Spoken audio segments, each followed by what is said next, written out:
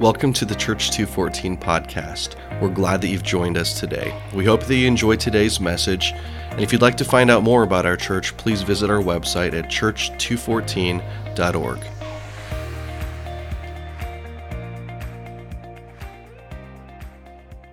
Hey, good morning, everybody. So how is everybody doing? As we were worshiping, I got this other thought of a question I want to ask you. What's God working on in your life? How is he changing you, working with you? What's he putting you through to teach you? Because I want to come up and talk about us in this sermon series that we're in, but really I want to talk about God. So as we get started, I just have to share this with you, and maybe my thought process will catch it and with you here. This series has impacted me. It's changed me in a way that, and I hope it's impacted you. This message is the work of the Holy Spirit. And I can say that because in addition to the Bible and my normal research, the content has been coming from many sources. And I wrote this all out so I could share it with you. I get to share with Sherry, my wife, and Michaela, my daughter. The boys and I, we don't talk. No, I'm just kidding. I'm kidding. But there's various podcasts and readings in this message, I've touched on A.W. Tozer, Charles Spurgeon, Warren Wiersbe, Henry Morris, and a couple more that I haven't even talked about yet. I won't mention. Honestly, and this isn't even the most extraordinary part because I get all these gifts from the Holy Spirit, but it's been the timing that the process comes to me. I mean, I've still got to work, still got a family life, but God's speaking the whole time. I'm blessed to have Sherry to talk with and to think through these messages, but this week's presented a challenge because she was directed by the Holy Spirit to not speak this week. It's a fast, but God's provided for us. Now, I'm also a beneficiary having daughter, Michaela, as a daughter that loves to debate and research as much as I do. So we get to bounce ideas off each other. But as I prepared this message, it continually over the last few weeks, God's led me all over the Bible to provide for it. Also to these other teachers that I've mentioned. But then, if you were here last week for Heather's message, right at the end, she mentioned a Greek word for truth, aletheia, and it means reality. I'm going to talk more about that. But it was at the end of her message, which is precisely where I needed it to be to set up for this message. So I say all that because God is working, and that's why I want to ask you, do you recognize where God's working in your life? All right, let's pray. Father, we come to you, and I want this message for you and for us. I want it to be about you for us. I am eager to present these words in a way that touch people's hearts, whether they're here or listen to it on the podcast later, that you will change them to align their hearts and to grow us, that we are, this word clarity comes to mind, that we know truth. And Lord, I just ask your presence right now and speak through me. And I ask this in Jesus' name. Amen. So, quick review. We're in a series called To Tell You the Truth, and it's about the promises of God. And Chris started this message 2 weeks ago, and he gave this, he focused on being a child of God, or a disciple that Jesus loves. And he really did a great job explaining all that. And if you grasp it, if you grasp that truth, it will change your life. And I have to be honest, there's a very similar principle weaving throughout my message. If you grasp who God is and your relationship to him, it will change your life. Then last week, Heather gave her message on lies versus truth and living in the confidence of God's rich and glorious grace, his inheritance for us, what he's given us. And it's not later when we die, it's now. You've got to grasp that. And these are my paraphrases, so I'm going to say go back to these podcasts and re-listen to these messages. They're very good, and they're all different. Okay, but as I said previously, at the end of the message, Heather discussed that Greek word aletheia, and it's translated truth, but this truth is reality. So if you want to be real, if you want to get to the heart, if you want to have clarity in life, thank you, Blake, for that word, you've got to know the truth. You've got to listen to God. And so this Greek word aletheia means reality, which means, if you logically think through that, God is reality. And anything outside of God is not reality. So the first scripture I want to talk about, and we've all talked about it, but it's John 1, and it's 1 through 5. In the beginning was the Word, and the Word was with God. And the Word was God. That's such a big concept. I don't even have time to talk about that part. He was in the beginning, and all things were made through him, and without him was not anything made that was made. At the end of this message, I'm going to talk about things that can be shaken and unshaken. Remember this passage. Verse 4, in him was life, and the life that was the light of men. I'm sorry about that. Verse 5, the light shines in the darkness, and the darkness has not overcome it. That's the verse I want to talk about right now. Darkness cannot overcome it. There is no darkness at all in God's presence. He is the light. And in the Bible, God's light is clearly focused on the intellectual and the moral holiness, so our mind and our heart. And what I mean is, from God's point of view, his unique holy nature both drives and limits the revelation of himself to us. I want you to get, God can't be in our presence because of our sinful nature. His holiness logically cannot be among darkness. So the closer we can get to light, being truth, the closer we'll be to him. Now, when he reveals, what he reveals must be truth. It must be reality. But in our sinful state, there are limits to what he can reveal to us. And this is why I want to talk. I thought about putting in this clip of Jack Nicholson in A Few Good Men. And you ready for it? You can't handle the truth. So anyway, he would have done it much better, but I thought he might detract from my message. So the truth is that God's holy and his ways are not our ways.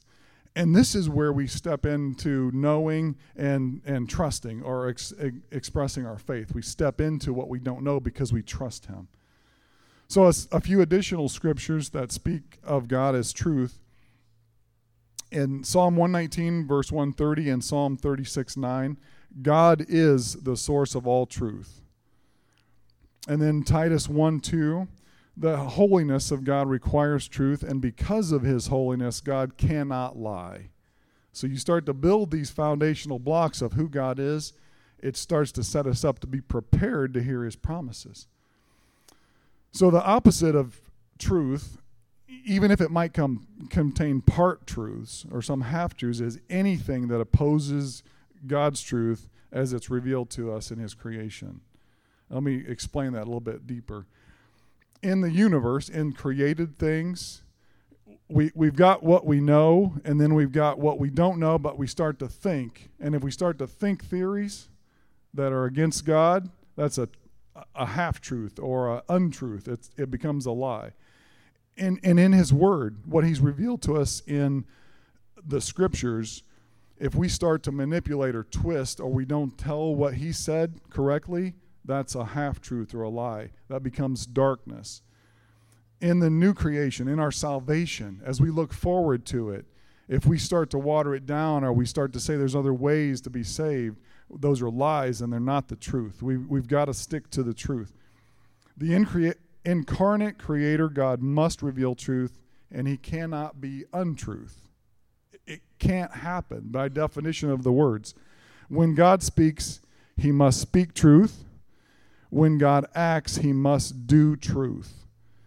God's holiness demands that the creation not distort anything about God or about his creation. So even when we study creation, it can't detract from him. We may interpret it incorrectly because we've got these voices, but creation doesn't detract from him. All right, I want to start to pull all this together, that God is truth and reality, and therefore his promises will be fulfilled. So what does it all mean? If we know God, if we start to learn more about him, we hear his promises, what's that do for our faith? What's it do to impact our daily life. If we go to 2 Corinthians chapter 1, verse 20, it says, "For all the promises of God find their yes in him, and that is why we, through him, we utter our amen for his glory." There's a lot in there. There's the promises of God are yes. By definition of who God is, when he speaks, it's true. So then there's our response, and I'm going to talk a lot about this. We utter our amen. I'm going to talk about why that's important, what that means, but it's all for his glory. We offer it to God for his glory. So when we say amen from now on, you're not saying it to me, you're not saying it to anybody else, you're saying it to God. Okay. In Isaiah, there's another slide. God is truth. When he makes a promise, our response is amen. So in Isaiah 65, it's kind of the heading is judgment and salvation. But verse 16, it says, "Whoever invokes a blessing in the land will do so by the one true God." And I want you to catch up on that phrase, the one true God. "Whoever takes an oath in the land will swear by the one true God." There's an exposition by Alexander McLaren that was very helpful for me, and I'm going to take some ideas out of there. The original meaning of the phrase, the God of truth, means the God of the amen. And when I read that, I'm like, that is cool. And by the way, that was from Michaela. She found that for me. If you think about that, the God of the amen. Amen is an adjective, which means literally firm, true, and reliable. So when we say amen, we mean that's firm, or it's true, or it's reliable. If I say it about a saying, I'm saying this is firm and true and reliable. So when we say it or we shout it, we're affirming that we believe it. If I, as a teacher or a preacher up here, say amen, then I'm telling you this is so. And when you say it as the church or an individual, you're saying so may it be, or we believe it, or so let it be. I'm sure some of you guys have heard that, but I want everybody to know that. Don't be afraid to say amen. In fact, let's practice. Let's practice saying amen. So everybody on 3. 1, 2, 3. Amen. All right, one more time. That was pretty good. One more time. 1, 2, 3. Amen. How about Jesus is Lord? Amen. Yes.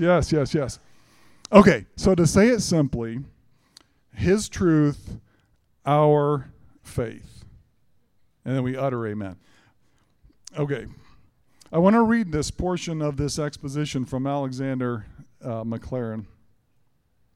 He says, my word of promise, this is God, is that upon which a man may rest all his weight and be safe forever. So can you get in that spot where you hear what God says, hear a promise from him, and rest all your weight on it? You're not concerned about it. It's not like man's promises where it might be a perhaps. There's a doubt he's going to fail. Not with God. God's the only one that can expect you to believe it and walk away, because that's exactly what's going to happen. All right. So God cannot lie, but other voices can lie. If you walk through that, I didn't realize I was going to say the word logically so much, but in this message, it makes sense because words have meanings. And when words come from God, they have absolute meaning. So when you logically think about his promises, doesn't it make sense to just let him do it? Just walk into it. So let's look at a promise or two that God has made and see if we believe it. I want to test you in this, see if you're ready to put your full weight on it. Because there is a lot of voices and there's a lot of people pushing you off of this belief. Anybody know what happened in Genesis 6? The world was corrupt, and God said, I'm tired of it. I'm going to send a flood, and I'm going to wipe them all out. But he talked to Noah and said, I'm not going to destroy you if you obey me. So he built an ark. Genesis 7, the flood comes. Genesis 8, the flood goes away. Dry land comes about, and God starts to speak to Noah and says, I have a promise for you. There's just this minor little promise at the end there. It's a statement. God says at the end of chapter 8, He says, while the earth remains, seed time and harvest, cold and heat, summer and winter, day and night shall not cease. Do you guys feel like you can rest your whole weight on that? That's going to keep happening, right? Pretty confident in that God said it, but your experience, so are you believing it because God said it, or are you believing it because you have experienced it? Okay, let's go to the next one because it isn't so easy. In Genesis 9, at the end, around 7, verse 7, God starts to speak, and you be fruitful and multiply, increase greatly on the earth and multiply in it. Then God starts to speak. In verse 11, he says, I establish my covenant with you that never again shall all flesh be cut off by the waters of the flood, and never again shall there be a flood to destroy the earth. And God said, I'm going to keep on going here. And God said, this is the sign of the covenant that I make between me and you and every living creature that is with you for all future generations, which includes you and me. I have set my bow in the cloud, and it shall be a sign of the covenant between me and the earth. When I bring clouds over the earth and the bow is seen in the clouds, I will remember my covenant. He said, I will remember my covenant. That is between me and you and every living creature of all the flesh. And the waters shall never again become a flood to destroy all flesh. When the bow is in the clouds, I will see it and remember the everlasting covenant between God and every living creature, all of flesh that is in the earth. And God said it again to Noah, this is a sign of the covenant that I have established between me and all flesh on the earth. There are 3 major points I want to bring out of there, and this is where I'm going to test you. The first one is God created the physics, the elements, to make the rainbow visible to us. In fact, he made us to be able to see those elements, that light being refracted through. Do you believe that with all your heart that God created everything by his word? We just read it in John in the gospel. Do you believe that? The second point, God gives meaning to the rainbow. Some of you guys are going to have to rethink this. It's a reminder to him. So he speaks up, tells Noah, and I'll get to these pictures in just a second here. Do you believe, God gives the meaning to the rainbow in that it's a reminder to him of the promise that he made with us to never destroy all of life by a flood. So one, do you understand, are familiar with, and believe that Noah built an ark, that there was a global flood? Because in this day and age, there's a lot of voices saying, no, that didn't happen. We'll talk about believing a global flood on Mars, but we won't talk about having a global flood on Earth. But God told us he did it. And do you believe with all your heart, you're ready to rest your weight on that and think through life going that way? And the third point is, since he revealed this information to us, then it's truth. It is the reality, whether you choose to believe it or not. So I would ask you again, do you believe it? Yes. I knew she'd say yes. All right, so the next thing, I do have some pictures here. That first one, if you want to back up, and I'm sorry, I thought we could see these rainbows a little better. I was just out driving. I was working in southern Tazewell County about 3 years ago, and there is a really beautiful rainbow in there that the light is throwing off on my picture. Oh, you can see it there. Okay. Yeah. And I just had to stop and take a picture of it because rainbows are remarkable. But if you go to the next picture, rainbows with the meaning that God gives them become remarkable. Overwhelming, remarkable. And when I say that, this is the night that we helped with Divergent City Church in South End of Peoria, not last night, but the week before. And there was a great big storm that came through.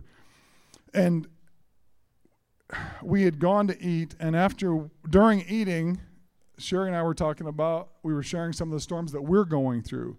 And when the storm was past, we walk out about the time the rain stops, and we see this. And it's like God saying, hey, I've got this. Just relax. I'm working on it. I'm going ahead of you. But So that's right now. He just did it right then. And we thought it was inconvenient to be rained on, but hey, but that's only half of it, because if you go to the next slide, it was a full rainbow. I mean, it was all over. And I'm living and being overwhelmed with this, and I'm kind of bouncing off comments back and forth with Chris. And he shows me this picture Sunday morning of from the opposite side. We're in Peoria by Panera on Sterling. This is in Groveland. So it's the other direction. And here, this just blew my mind, because I'm thinking through the physics of thinking we're in the right spot to see the rainbow. Well, they got to see it too, and probably for some other reason. So that was just a fun part of this, because I believe what God says in his Bible, and I believe his promises, and they're going to impact you if you choose to step into that. It is overwhelming. All right. But that, wow, I just got through a bunch of notes. All right, let's keep going. So do you know in your heart and in your mind that God is for you? We're getting ready to take a big leap here. So we got God, we've got his promises, and now I want you to know that he's for you. I don't want to lose track of who God is, his holiness, and his reality. But I want to show you that understanding that of knowing you're wanted, that you are a child of God. It changes the way you live. And I want you to know it, to say that, to feel it in your heart and your mind. All right, in Psalm 56, David writes this, and it's titled, "In God I Trust." And in verse 9, he says, "Then my enemies will turn back in the day when I call. This I know, God is for me." If you were to write a psalm, would you write that? Would you say, God is for me? Can you say that today in your struggles? God was for us before we were created. He wanted us. He wants to be in this relationship with us. God was for us when Christ died for us. There is nothing more relatable than that. He is holy, can't be in our presence, but he came to relate with us through Jesus Christ, and to show us this example, to reveal all of this love for us. He is for us. God is for us when Satan tries to condemn us. That was a lot of Heather's message last week, was that chatterbox, all that noise trying to detract us from God's word and his voice and his promises. God's for us then. And God is for us when we rebel against him, when we screw up. He's still for us. So we have reason to call on him, to rely on him, and we can know that God is for us. Charles Spurgeon has a commentary on this verse, and I just want to read a couple lines out of it. It says, "God is for us with all the infinity of his being, with all the omnipotence of his love, with all the infallibility of his wisdom, arrayed in all his divine attributes. He is for us eternally and immutably for us." I need you to rest in that. Just feel that. This is God. He wants you. He's for you. So, if we believe, if we know it, that God is truth and he can't lie, then it makes promises to us more absolute. And this confidence changes our life. If we believe that God in very deed has spoken laws that illuminate, we're going to listen to him. And commands that guide us. They're not commands to say no to you. They're a curb. They're a guide for you. And promises that calm and strengthen and fulfill themselves. We'll surely prepare our hearts and our minds to receive those precious words. So do you see where we're going? We're starting to get ready to receive it. How do we just do it? We don't just start doing it this day, but it's a daily process of changing your heart and receiving it. When we know God's for us, we prepare our hearts. So how do we do that? Well, another Psalm of David's, and it's a prayer, Psalm 86, verse 11, it says, "Teach me your way, O Lord, that I may walk in your truth, and unite my heart to fear your name." And it seems obvious, and I think there is a part of it that is a straightforward meaning, but I think there was through some of the commentaries I read, there's a deeper meaning in that when we're taught something, and if we are inclined, if we want to do this well, we're going to practice it. But it's not just our heart versus the world. It's our heart versus our mind. And you've heard that before, but we've got to make the transition that 18-inch transition, getting our heart and our mind aligned with God. We need to put it into practice every day, and that's what this prayer is. So we're going to ask the Holy Spirit to work us through that. We must not be forced into this. So you don't come to church, or you're not a child being raised by your parent being forced into this relationship with Jesus. It's a voluntary stepping into it. When you understand God and the good that he has for you, you step into it. All right. I think Alexander McLaren, in his exposition on this, he says, having taught me one way, give me one heart to walk therein. So that clarity between the heart and the mind. And to fear God is both the beginning, the growth, and the maturity. So that fearing God is a daily process. It's the fear where we go with him, the fear that we're going to continue to grow with him, and then the maturity, that wisdom in that. So what if we slip up, though? What if we start to doubt? We get down. We've got health problems, and we just don't feel like it, or our schedule is just too packed, or whatever it is. What do we do with that? The first generation of Hebrews to come out of Egypt, I can't read all that because it takes too long. They were seeing miracles all the time. I mean, daily it seems like. The plagues, the way that Moses was able to do these things that were miraculous. And then when they do get ready to leave, they walk across the Red Sea on dry land. So that doesn't even make sense. You just got to believe that. So they see this, and they're going to the promised land. They are still talking. They're uncomfortable, but they're talking, and they're doubting, and they're fearing where they're headed. So on this journey that should have taken them anywhere from 2 weeks to a month, took 40 years. God was working with them, but at the same time, with all their doubt and fear, he said, fine, you're not going in. But then with Joshua getting ready to take over, this next generation is starting to do the same thing. And in Numbers and in Deuteronomy, you have to go back and read it. But he had to put them through this 70-day refresher course on aligning their hearts with God. And when he did this, and when I was writing this out, I'm like, he's aligning their hearts to trust God to go into the promised land. And I'm like, wait a minute. It's the promised land.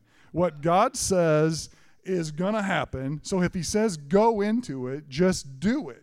It can't be more simple than that. So quit listening to all. And I wrote that in big letters. I'm like, it's the promised land. What are you going to do? Deuteronomy, the whole book is about God preparing them as a people with a faith to be people with a mission.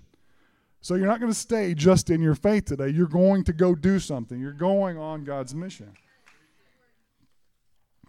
So how do we do this? How often do we do this? We experience the presence of God, this truth, this reality, but we fail, we fall back into doubt and fear. And all I've got to say is stop it. Now I say it, stop it, like I love you and we're here to encourage you, but we're not giving up on you, so quit it. Quit doubting. If you don't know in your heart and your mind, you're going to waste time. And Warren Wiersbe says the best things in so few words. Unbelief wastes time. Okay? If you don't know God in your heart and your mind and you don't follow him, you're going to waste time and you're not going to be fruitful. This life's not going anywhere. That's that first generation. They waited outside the promised land and did not get to go in. All right. Hebrews 11. We're going to jump forward really quickly here. It's often called the Hall of Fame of Faith. The couple verses I want to read to you. Now, faith is the assurance. And when I say, do you put your weight on it? That's what I mean. It's the assurance. Can you put your full weight on it? Of things not seen. For by it the people of old received their commendation. And I was thinking while we were worship this morning, I don't want you to get caught up in what they did, the activity that they did. I want you to understand they were commended by showing faith and hearing and listening to God. That's why they were commended, because they were all sinners. They all failed, but they were commended for exercising faith. So by faith, we understand that the universe was created by the Word of God, so that what is seen was not made out of things that are visible. So God did all that. So science, we are so blessed. We get to understand and experience and discover. It's actually God revealing more to us when we discover stuff. But we go through that practice. If we know those facts, but if we turn the theories around that go against God, whatever it is, if it says something, it's a half-truth. So it started true, and it's a half-truth. So if it goes away from God, we need to go back to say, but God says, and then we act in bold faith. I love science, I love math, but don't let it tell a different story than what God's revealed to us. So if we go down through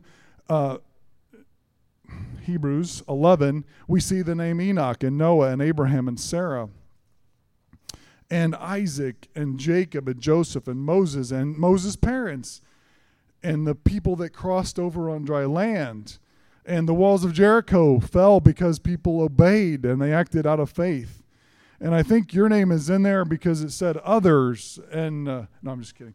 But what do we do with that? Hebrews 11, it's all this, people did that. Well, great. Well, what do we do? Well, then you have to read Hebrews 12 because it says, therefore, the first word. So we know the faith. We know how they do it. Now you go do it. Since we are surrounded by so great a cloud of witnesses, let us also lay aside every weight and the sin which clings so closely. And let us run with endurance the race that's set before us, looking to Jesus. He's the founder and the perfecter of our faith, who for joy that was set before him endured the cross, despising shame, and is seated at the right hand of the throne of God. He's ready for us. We need to step into it now. It's our inheritance right now. Now the rest of 12, we go through, it's a kingdom that cannot be shaken. He talks about that. And then the verse 28, he says, therefore, let us be grateful. That whole attitude of gratefulness, of humility, for receiving a kingdom that cannot be shaken. So God created this shakable kingdom in order to get us into an unshakable place with him. And so we need to stay with that. And thus let us offer to God acceptable worship and reverence and awe, for our God is a consuming fire. So just because God promised not to flood the world and destroy all life by a flood doesn't mean he's not going to purify it some other way. This is your warning. It's going to be fun if you go, but this is a warning. So how do we do this? Well, I've started to give you a clue on this. We grow when we step into obedience daily, and we ask the Holy Spirit for the power to do this. In 1 Peter, he tells us how to do this. There's a section in verse 13 is called "The Call to Be Holy." So prepare your minds for action. Be sober-minded and set your hope fully on the grace that will be brought to you at the revelation of Jesus Christ. So we get that hope now. And a further revelation when Jesus comes back to us. So we're here to be fruitful in our faith. I need you to have that vision, that idea that we're going to be fruitful. We have to break free from our past identity. You know, the Hebrew nation failed a lot, and they could have just wallowed in that. And that next generation almost did. And I can go through all these stories of people that have stayed where they were. But you need to release that identity because God said you're a new creation. Chris said it. You're a child of God. Heather said it. You have a new inheritance. We've got to break free from that past identity. And then, so picture you're going to go walk around the walls of Jericho. There's this fear. Oh no, how's that going to work? We're going to go around and not say a word and we're going to blow the horns. Don't worry about the details. Don't fear the future. Every week that I preach, and I know every one of you that preaches, things happen. And you can either get wrapped up in it or not. Give it to God. And I go both ways. I get down about it. But we've got to overcome this fear of the future. We have to know this call of God, and we have to love this call of God. This next one I'm going to tell you, I don't know if I'm saying it the right way, so I'm just going to say it. I want you to listen intently. When we read the Bible, we need to look for God. And I say that because so often I do this, and I think we all do this. We look for a relatable experience or something to build us up. And that's a benefit, and God did that for us, but we need to be looking for God when we read it. So we're designed to be in constant pursuit of Him, to bring Him glory. And so when we read, we study, we spend time in prayer, we're asking God what He wants. We're asking for what we want through Him, but that it fits into His will. So if you pray in His will, I want you to know that's how it needs to be. Your intentions need to be. So your suffering may not go away for a while or ever, but if it brings glory to God, that is the point. All right. And in some, let's see, just a hit on this approach to learning. Luke 8, I think we've talked about this, the parable of the sower. Verse 8 says, "And some of the seed, the word, fell into good soil and grew and yielded 100-fold." So there was fruit. And as he said these things, he called out, "He who has ears to hear, let him hear." So pray those words. Lord, let me hear your word. Let me digest your word. And then if you go on into the parable, he explains it. He says in verse 15, "As for that good soil," that person, that heart, "they are those that hear the word and hold it fast and with an honest and good heart. And then they bear fruit and patience." So it's not easy, but the way will reveal itself. God will reveal the way as we hold it close to our heart and walk into that faith. So we know that God is truth. We affirm that He is truth by our amen. We cultivate it over time, and then we bear the fruit. But it's not just for our sake. We need a vision. We've talked about a vision for the city of Peoria and the surrounding area. We must share God's heart for others as we pass it on. Pass on this desiring of God, this living for Him. In the third letter that John wrote, not the gospel, verse 4, it says, "I have no greater joy than to hear that my children are walking in truth." So we know God is truth. He's the reality. And when we walk in it, Paul's saying right here, the churches, the people, the friends that he's influenced, he has no greater joy. And I take that children to be my children, so that applies for me, but it applies to every one of you in your circle of life. I want you to catch that vision, that you'll have no greater joy than when you walk in the truth and then you share it with them and they're walking in the truth. The joy that it'll bring God, but it'll bring joy to you too. And Paul goes on, and he's so good about giving us how to do this. We're going to have struggles.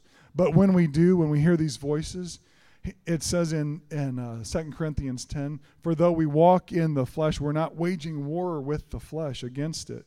These weapons of our warfare are not of the flesh, but we have divine power to destroy strongholds." So whether it's the doubt of the past, the fear of the future, the voices, the chatterbox, whatever it is, we have the power through the Holy Spirit to destroy those strongholds. We destroy arguments and every lofty opinion raised against the knowledge of God, and we take every thought captive to obey Christ, being ready to punish every disobedience, and when your obedience is complete.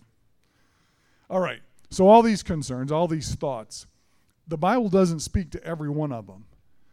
We've got issues like, hey, how do we go and start revival? Well, there is examples and principles. How do we deal with evolution or LGBT issues or medical ethics or the environment or politics? I'm not going to tell you. It's in the Word. There are principles in the Word. Abraham Kuyper had a quote that he's famous for, and he says, "No single piece of the world is to be sealed off from the rest, and there is not a square inch in the whole domain of our human existence over which Christ, who is sovereign over all, does not cry, 'Mine.' It's all His." And we need to live like that. And we need to read the word like that, because there are principles in there that we will be able to apply in every one of those issues that I just raised. So it's for today. Now, just to give you a little urge, Joshua, when he's getting ready to get the people going and he's hearing from the Lord said to Joshua, Moses, my servant, is dead. Now, therefore, arise, go over this Jordan, you and all your people, into the land that I'm giving to them. Just do it. Go. Verse 9, then he goes on to say, have I not commanded you? Be strong, be courageous. Do not be frightened, and do not be dismayed. It's clear. Go. The Lord your God is with you wherever you go. So God,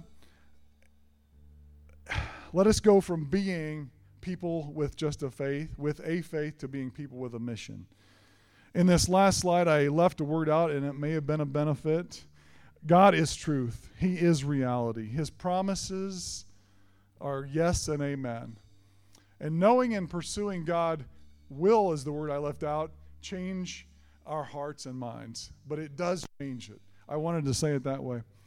So pray with me as I close. Now to him who is able to do far more abundantly than all that we ask or think, according to the power at work within us right now. To him be the glory in the church and Christ Jesus throughout all generations, forever and ever. And the people said, Amen.